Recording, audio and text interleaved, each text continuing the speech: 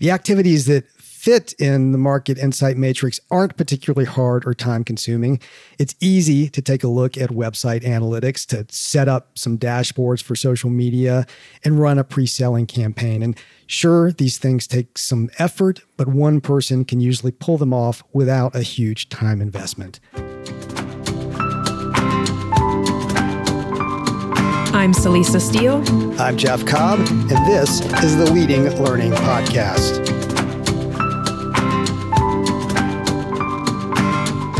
Welcome to episode 312 of the Leading Learning Podcast. This is the first in an informal series of episodes. We'll be focusing on tools for learning businesses. We'll intersperse the episodes in with interviews, so these tool talks will air slowly over the coming months. And we wanted to highlight tools that we use and have developed because it occurred to us that podcast listeners, aka you, dear listener, might not know about these resources. And we believe, in fact, we know them to be valuable. So we want to make sure you're aware of the tools and you know how and why to use them. And today we'll start with the Market Insight Matrix. Yes, the good old Market Insight Matrix. And rather than jumping straight into what it is and how to use it, we want to start with why learning business professionals should care about this tool, why you might want to use the Market Insight Matrix. And even though we haven't said what it is yet, you hear market right at the front of the name of the Market Insight Matrix. And understanding your market is an essential part of what any learning business has to do. Definitely. Market assessment is key to being able to identify ideas for new products and services that are likely to address a real need or want and be successful if they're developed and launched. Market assessment involves asking and answering key questions. And some of the key questions we expect to engage with as part of market assessment include: what problems or opportunities do our customers, our learners, face? How much do they care about those problems and opportunities? What are their alternatives for addressing those problems and opportunities? How would our offering be different from the alternatives? And are they willing to pay appropriately for a solution? Now, the answers to those questions is likely to vary significantly over time and to vary significantly from customer to customer, learner to learner. And that means market assessment needs to be a process. Market assessment needs to happen continually, habitually. Market assessment should not be a time-limited, annual or even biannual event. It's something you do really week in and week out, or even better yet, day in and day out. Yeah, I really can't stress that enough. And your market assessment should also take advantage of multiple diverse inputs rather than just relying on a single source, like, for example, your internal education team or an annual survey. And your market assessment should use agile techniques that can be used and reused. Given the need to do market assessment frequently and to involve diverse inputs, you really need something agile and quick so that you don't bog down in a cumbersome approach and then just wind up abandoning the work. So this is where the Market Insight Matrix comes in. It helps you not bog down, helps you ask and answer those questions I mentioned, helps ensure you get diverse input, and breaks the market assessment work down so you can do it frequently on an ongoing basis. Now, with why covered, let's talk about what the Market Insight Matrix actually is. At Tagoras, we're experts in the global business of lifelong learning, and we use our expertise to help clients better understand their markets, connect with new customers, make the right investment decisions, and grow their learning businesses. We achieve these goals through expert market assessment, strategy formulation, and platform selection services. If you are looking for a partner to help your learning business achieve greater reach, revenue, and impact, learn more at tagoras.com/services. In the show notes for this episode at leadinglearning.com/episode 312, you can find a link to download the Matrix, which is freely available on the Tagoras website. And Tagoras, by the way, is the parent company of Leading Learning for listeners who may not have known that. But even if you don't go download it right now, I will say that the matrix is pretty easy to visualize. You want to imagine a 3x3 grid. So there are 3 columns and 3 rows. The columns are 3 stages: idea generation, idea verification, and idea testing. And the rows are 3 types of activities, 3 categories of activities: tracking, listening, and asking. So combining the stages and the types of activities creates a rigorous and practical process to help you better understand your market for lifelong learning, continuing education, and professional development, and identify learning products that will address market needs. Let's talk more about the stages. Those are the column headers: idea generation, idea verification, and idea testing. So the first of the 3 stages is idea generation. The higher the quality of the ideas you can come up with initially, the easier and more effective the subsequent parts of the process will be. You want to ensure diversity of input at this stage. So again, don't rely solely on the input of your internal education team, as valuable as that may be. But you also want to make sure to get input from other staff and from volunteers, an education committee if you have one, from your subject matter experts and instructors, from important customers, from influencers in your market, and from the variety of data available to you because of the internet and all the data that users generate as they interact with your systems and sites. But in our experience, many organizations effectively stop at this idea generation stage. So, maybe you have the typical brainstorming meeting, the whiteboarding, and come up with a few ideas, prioritize 1 or 2 of them, usually based on the influence of a small number of people within the organization, and then you proceed to building a product. A better way to approach assessment is to take the ideas generated and then put them through a verification process to get a sense of whether your product idea is really likely to fly or not. And idea verification is the second stage of market assessment. And then finally, you want to test your product idea. And idea testing is the 3rd stage of market assessment, that 3rd column. So you want to put the concept or a version of the product, if you can do that, out into the marketplace and see if you can get people to take some action. So those are the columns in our matrix. Let's look now at our row headers, the 3 types of activities: tracking, listening, and asking. Now, the first path, tracking, focuses primarily on historical quantitative data. So what can you tell about the behavior of your learners and customers in the recent past? What content has interested them, for example? Where have they found the content that interests them? The second path is listening, and that involves focusing on observing what learners and customers are saying. What are they saying as they interact with each other, as they interact with your organization and its offerings, and even as they interact with your competitors and their offerings?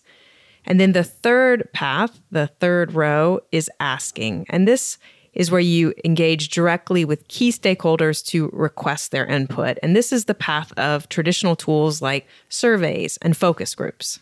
And so we combine the 3 stages and the 3 types of activities to create the Market Insight Matrix. And the goal of the Market Insight Matrix is to ensure you don't place undue emphasis on any particular stage or any particular path. So you're getting that critical diversity of input.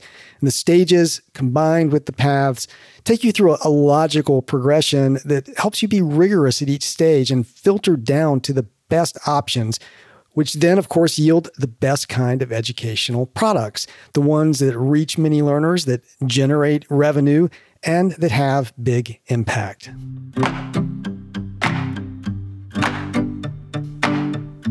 So let's talk about how to use the Market Insight Matrix. The 3 columns and 3 rows give us 9 boxes in the matrix. And what you want to do is fill in each of the 9 boxes with specific things you are doing or that you might do. And so we'll offer some examples for each of the 9 boxes, but they are just examples. They'll hopefully get you thinking in some ways you may not have thought before, but real value will be in you taking that matrix resource and starting to experiment as part of your organization's market assessment efforts. If you're in a position to, we suggest you pause the podcast here and download and print a copy of the Market Insight Matrix. And you can then take notes as we talk about some specific tools and actions that you might make use of. So let's look at the first column, idea generation. The first row in that column is tracking. Pretty much everything that happens on the internet these days is captured and can therefore be tracked and reported on. And that means there is a wealth of data about what people are searching for and what's popular. And all of this can tell you a lot about what problems your learners and customers are trying to solve, and even how they might be going about solving them. And so for our money, website analytics is one of the most valuable activities you can do in this idea generation stage. Website analytics allow you to track many of the actions users take on your web properties. And you can do this using a tool like Google Analytics, which is free and very widely used. It is widely used, but my sense is that many learning business professionals don't have a great understanding of what's actually available in Google Analytics. Or even if they do, they may not be making regular use of it. But it is truly amazing what you can get out of Google Analytics, and particularly if you also connect it into Google Search Console, which is also free. I mean, you're going to be able to tell what the most popular pages on your site are, including the catalog pages, the specific product pages. You're going to be able to see where traffic is coming from. You're going to be able to see what types of technologies were used. I can remember a case a few years ago, for example, when the mobile traffic on an organization's website was really high. And it was also really high at specific times of year when certification renewal came around. And they weren't really aware of that, and they were not delivering a good mobile experience. I mean, addressing that one thing can be a game changer in terms of your ability to engage with your learners and generate revenue. So yeah, Google Analytics, you got to school yourself in that. And then, of course, think about other systems that you use beyond your main organizational website. Good sources for data include your LMS and the reporting that you might get out of that. You might have email click data from a marketing system. You probably also have reports from a CRM or an AMS. All of those are great places for you to go and see what data you have and begin to understand what it is that your users are interested in finding and how they're going about finding it, and which of the offerings that you already have out there are resonating already with them. Yeah, and the point is not to overwhelm yourself with data. I mean, there's so much data out there, but if you go through this process consciously, you're going to start to realize some of the data points that really matter in the context of your learning business. And you're going to focus in on, it may just be 2 or 3 even that you're just regularly tracking that are telling you what you need to know. Now let's move on to the next row, listening, in our idea generation column. By listening, we don't necessarily mean literally listening. I mean, usually you don't actually hear anything, but you can observe what kinds of things learners do as they engage in online communities or participate in any listservs your learning business might host. And you can see what people in your audience have typed into chat logs, for example, from webinars. So all sorts of ways to observe and quote, listen to what they're doing and saying. And we also include here feedback that you might get through open-ended questions. So for example, if you have evaluations for your courses and learning events, and you invite people to just put in whatever is on their minds, this is a great place for you to listen because that is open-ended and you can find out what is top of mind for them. And all of these sources can provide valuable clues into what's going on in people's minds, what problems or opportunities they're facing, and then, of course, what types of products might be most useful to them. Yeah, and the listening we're talking about doesn't have to be time intensive or require elaborate training for your staff. In fact, just about nothing in the Matrix really has to be time intensive or require a lot of training. With this, it's a simple matter of tuning in and listening on a consistent basis. And it doesn't have to be on your own listservs or in your own community. So don't worry if you don't have those. You can listen in on sites like LinkedIn or wherever your customers and learners are active, and you're going to see things that are going to be blips on the radar, maybe a new regulation that's coming along that people are concerned about, or some new trend that's emerging that it's going to make sense for you to develop content around. The last row in the idea generation column is asking. And this is where a number of traditional activities come into play. This is where you would go to your education committee or your subject matter experts, for example, and ask for ideas. It's also the place where focus groups or brainstorming sessions or interviews can be valuable. And while these activities do tend to be very good for idea generation, you do have to use them appropriately, and you have to recognize some of their shortcomings. Yeah, I mean, if you're going to use focus groups or interviews, for example, you really have to make sure you get as representative a sampling as you can from your target markets. As much as possible, you want the ideas to come from the people who are actual potential customers, the people who are actually going to buy your product. One very simple activity for asking at this idea generation stage that often gets overlooked is email. Simply email out a question or more than one question, and you want to send it particularly to people who are likely to be engaged enough to provide answers. And the abilities we have now to automate emails makes this even more powerful. You could have a trigger in place where if someone completes X action, it's going to send them an email and ask them for more information. Yeah, the ability to do that is amazing. And I mean, one simple approach that we use regularly, and we've seen many learning businesses also use this successfully, is to use just a single question as part of an automated sign-up sequence. So, someone who signed up for your email list is sent a series of emails in which you provide them with, something of value. And then in one of these emails, and often it's the last, you ask a single question, usually open-ended, that's very relevant to where the recipient's mind and motivation are likely to be at that time. And of course, that also relates to your product planning. Now, with any of these asking approaches, it's very important to be as open-ended as possible at this stage, because again, this is idea generation. So you're trying to generate ideas, and as part of that, you want to make sure that as much as possible, you avoid assumptions. So don't lead people too much. Give them time to truly think and interact, and then be prepared to go in different directions based on the interactions that you have with people. It might help you kind of refine or see a new direction you might go.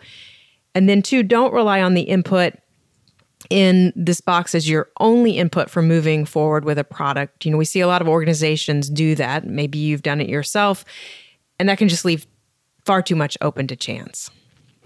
Now, this could be a good place if you're in a position to do it, to pause and make some notes about what you're doing in the idea generation stage and what you might add in each of those categories: tracking, listening, and asking.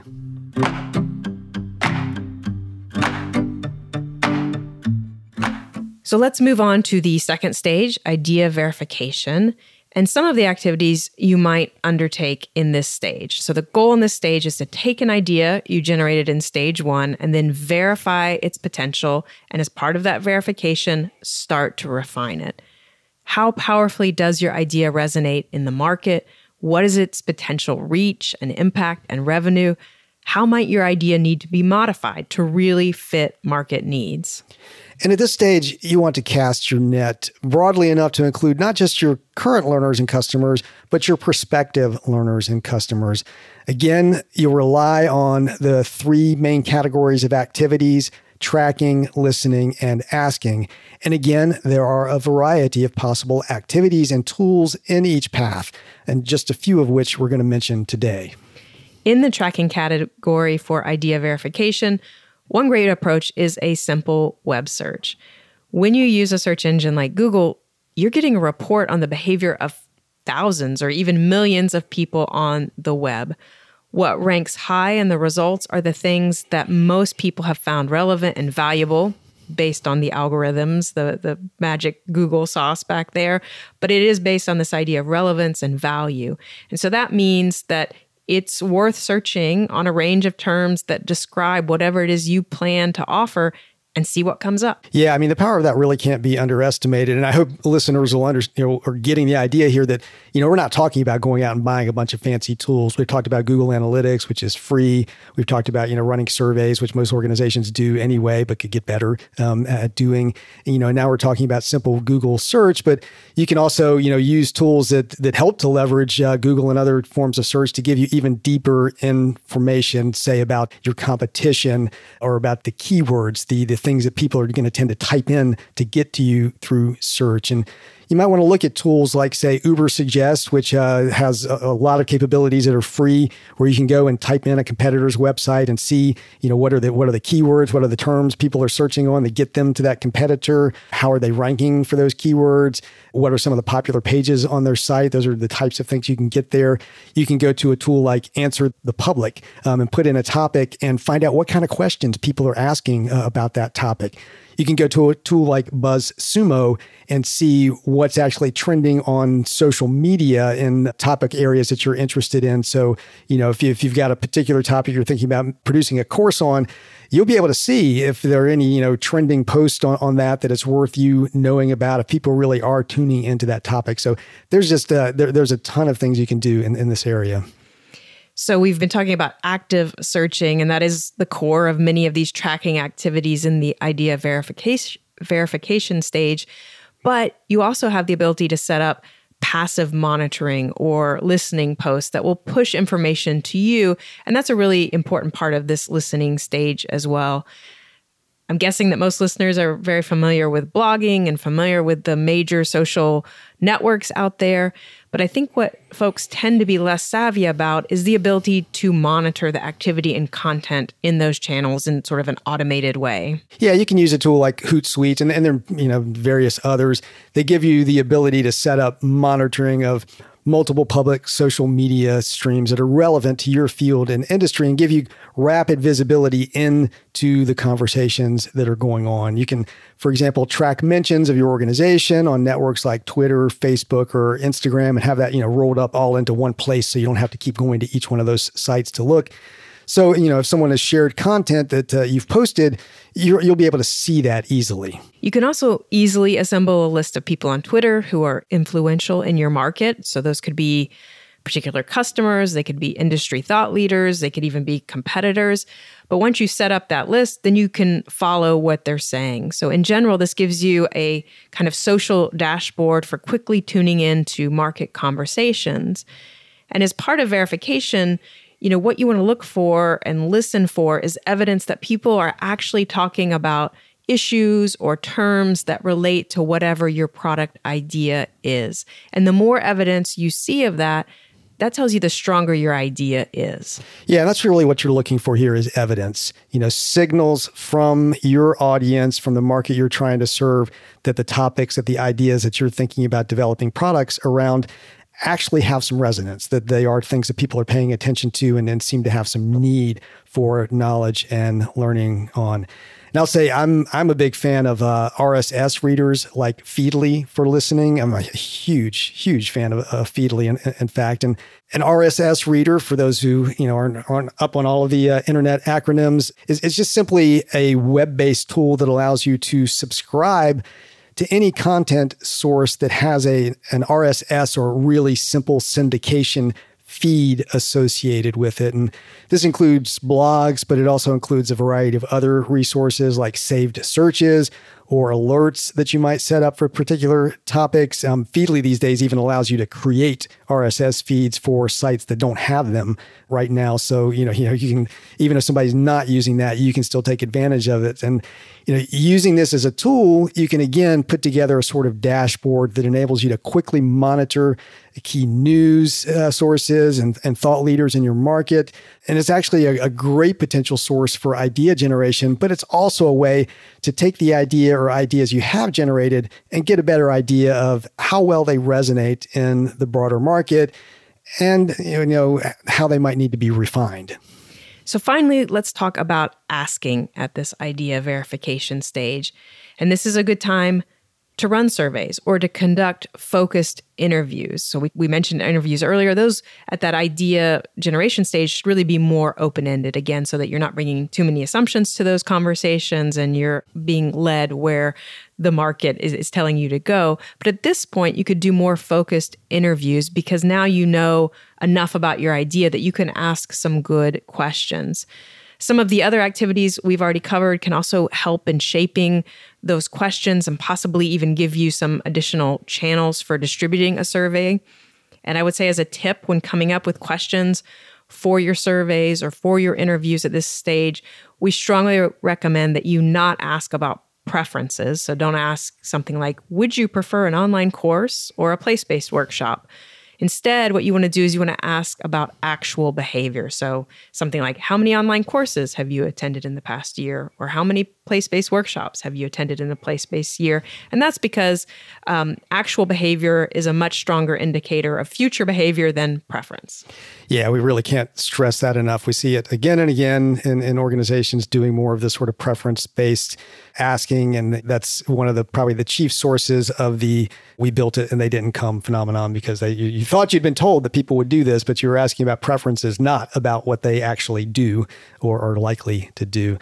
Now, one additional tip related to survey distribution is that you may want to go beyond your usual list. And there are now, a number of really pretty sophisticated services out there designed to help you reach out and survey a particular target market. So there, services like Ask Your Target Market, Gut Check, and even SurveyMonkey offer services for getting your survey out to particular markets and particular audiences. And this can be especially helpful if you're headed into new markets where you don't have a significant list of your own. For example, if you're considering making an international move, but you've traditionally been only domestically focused. This is another natural place to pause, make a few notes about what tracking, listening, and asking activities you're doing to support the idea verification stage.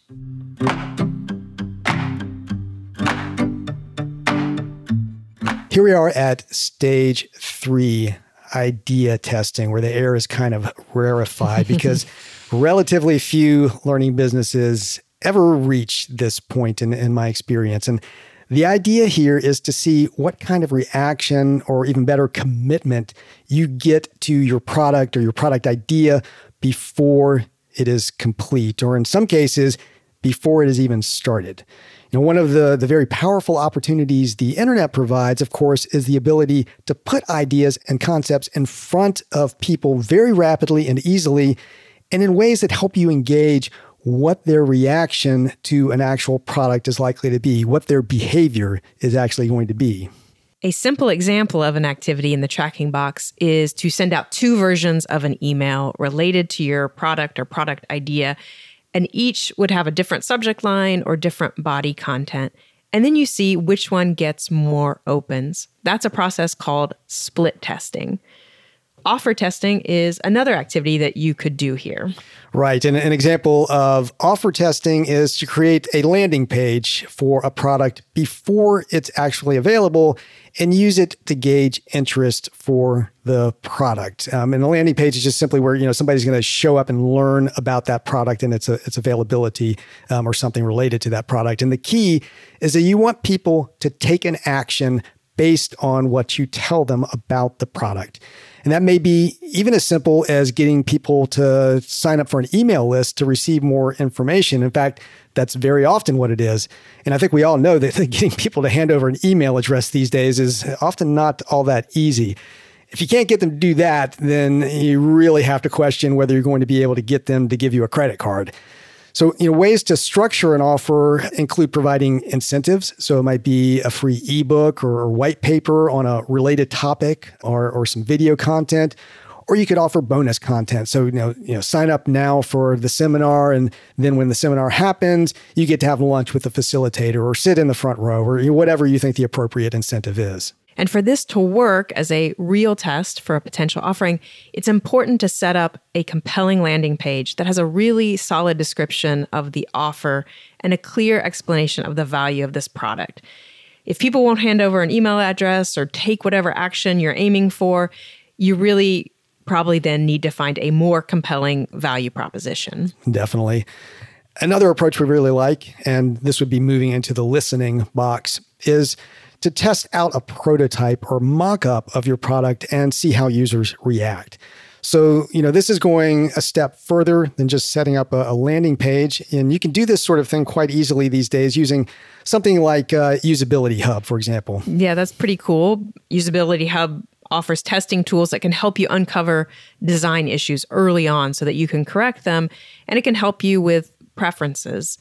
Usability Hub can help with marketing your offerings, so it can help you optimize landing pages or email campaigns, but it can also help with the design and layout and usability of online courses, for example. There are a variety of use cases and methodologies to draw on, and Usability Hub can also find the testers for you because they maintain this big pool of testers, or they can work with you to use your existing learners and customers or your prospects as the testers if you prefer that. Now, finally, in the asking box, options include piloting, pre-selling, and crowdfunding. Now, piloting keeps your initial user group smaller and hopefully thereby also keeps down some of your costs. You can also use results and feedback from the pilot to fine-tune your product and mine that feedback for promotional material to help you with the big post-pilot launch, assuming that you move on to that based on what you find out in the pilot. Pre-selling in general means that you go out and find a buyer for a product before you ever build it, and you get those buyers to commit to enough purchases to make it worth it for you to build it. Now, usually this will happen with a big customer or a set of customers. So you might be looking at a corporate client. You might be looking at, an organizational sale. So if you typically sell your courses one by one, this would be looking for the organization that will buy how many ever, 100 or whatever it takes to make sense for your product.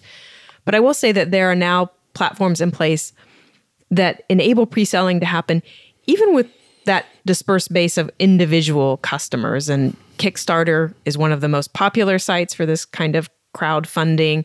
And the idea is that you connect with people who need or would benefit from whatever you're making. And then because they really want or need what you're making, they have a natural incentive for paying upfront. But in most cases, you will also offer some special incentives, additional bonus content, maybe a special session with a subject matter expert. And I will say that you might be thinking Kickstarter, that's not appropriate for our audience. And maybe it's not, but you can take the crowdfunding approach without the formal external platform like Kickstarter. So you can go to your email list and your current learners and say something like, we'll offer a workshop on X if we can get at least 10 people to commit and pay by such and such a date. And then you build it if and only if there's sufficient interest to support development. And we know there's training opportunities we've taken advantage of before where the person offering them does just this on a regular basis. He'll send out an email and say, I will run this workshop if I get X number of people to sign up. And they do. And he offers the workshop. And he knows, right out of the gate that he's got something that's going to at least break even for him. So how do you test ideas for new educational products or services? What else might you try? And don't forget to take some time to jot notes down. That's, of course, if you're not driving right now. If you are driving, be sure to come back and listen again and jot some notes down at that point. Definitely do take the time to jot down notes, whether now or in a little bit, because the Market Insight Matrix is only valuable if you use it. Don't focus too much on any activity in a single row or column. If you're able to do something, even something small in each of the boxes, that's a good sign that you're engaging in a thorough market assessment. The activities that fit in the Market Insight Matrix aren't particularly hard or time-consuming. It's easy to take a look at website analytics, to set up some dashboards for social media, and run a pre-selling campaign. And sure, these things take some effort, but one person can usually pull them off without a huge time investment. The harder part is setting up the processes and habits to make sure you're tracking, listening, and asking on an ongoing basis.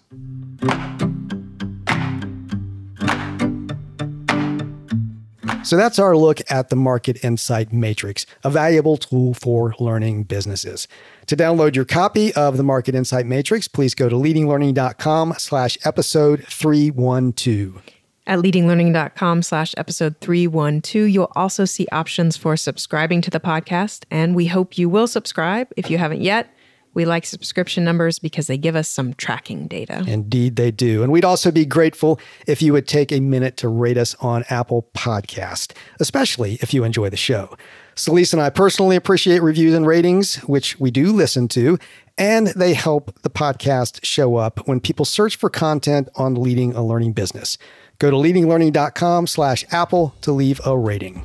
Lastly, please spread the word about Leading Learning. In the show notes at leadinglearning.com/episode 312, you'll find links to connect with us on Twitter, LinkedIn, and Facebook. Thanks again, and see you next time on the Leading Learning Podcast.